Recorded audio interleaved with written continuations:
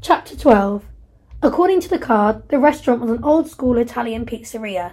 Arturo's had been open for 40 years, which seemed to be cause for celebration in this city, the equivalent of somewhere in London having a history traceable back to the time of King James. As they walked close together through the warm, late summer evening, a shyness had descended between them. However, the silence gave them the opportunity to look some more at the vast city, allowing them to be really present in the chaos of the global smells and cultures. The overpowering aromas coming from the food carts positioned on every corner were complemented by people who talked in more dialects than Steve could count. They could have been anywhere in the world. A man was ordering falafel in Arabic next to a burrito van with signs all written in Spanish. Steve broke the silence. "So, tell me about you then, Isla." "What's to tell? I can guarantee you'd have no interest in hearing about growing up in Hemel Hempstead." "What is it you want to know?" "Oh, and I counted to 100 while I waited for you to dump your bags. You're not as quick as you think." "Speed isn't everything, Isla, but nevertheless, I'm sorry for the misjudgment and resulting delay." The shyness had not lasted long. "But you're right. I've no interest in Hertfordshire except when I go there for work. Do you know the Pavilion in Hemel? I put on a gig there recently. Have you been?" "Decorum Pavilion? Of course I've been.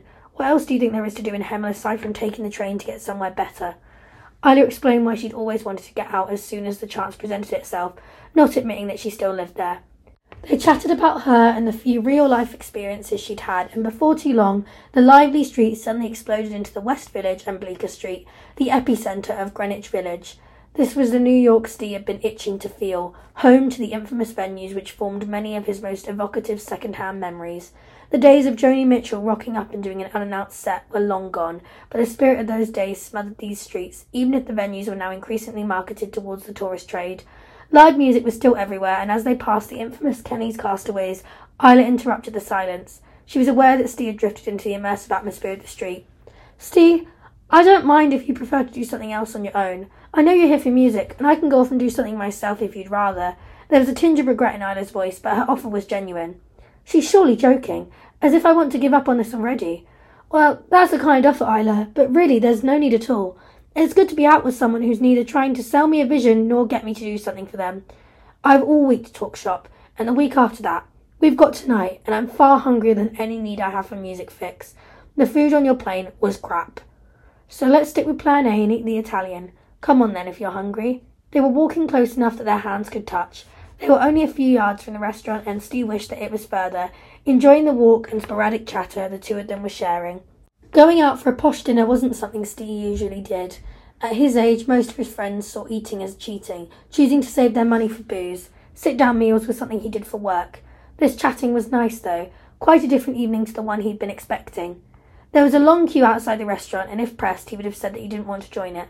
They could carry on walking and maybe get to hold her hand, and maybe more. But they didn't discuss not stopping, and under the watchful gaze of the basilica opposite, they instinctively joined the back of the queue. Steve filled in some of the gaps in his story while Isla delved into her fear of being stuck working for the Haven Holiday Company in Hemel Hempstead. She almost spat out the alliteration. Haven Holiday Hemel Hempstead. And Steve wasn't sure if there was humour intended, but Isla seemed happy being able to offload her angst into the evening air. The sound of a piano drifted through the door. The evocative tinkering of Little Italy now accompanied each of the conversations throughout the queue. Despite their fears, they were soon seated inside, and the immediate request for their drinks order suggested the restaurant would be conveniently oblivious to Isla's age. The walk and queuing had been worth it. Steve didn't want to drink alone, and even Isla was experienced enough to know that a proper Italian meal needed proper Italian wine. "It's a good job I don't have an early start tomorrow," Steve murmured across the table as he polished off the first of many glasses at the house Chianti. "Didn't you say something about a breakfast meeting?" "That wasn't all bollocks. I was just laying my exit strategy for your mate. I've got a breakfast meeting, but it's not until later." "You know he's no mate of mine. As it happens, Steve, I don't have to be anywhere for most of the next 36 hours. She felt like a kid who'd been bunked off school without any idea what she was going to do with her time. The initial couple of drinks provoked a childlike silliness. They released their inner kid as they told each other things about their youths, like watching Why Don't You in the summer holidays. "Surely," Isla interjected, "if you were to switch off the TV and go do something less boring instead, there would be no one watching the show."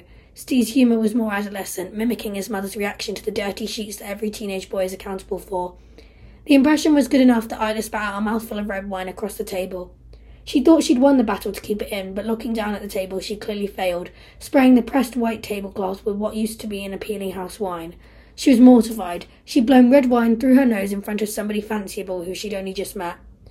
I'm so sorry, Steve. It's so embarrassing. I'm not normally this classless. Don't worry, Isla. That's the funniest thing I've seen in ages. Can you do it again? This was going very nicely indeed.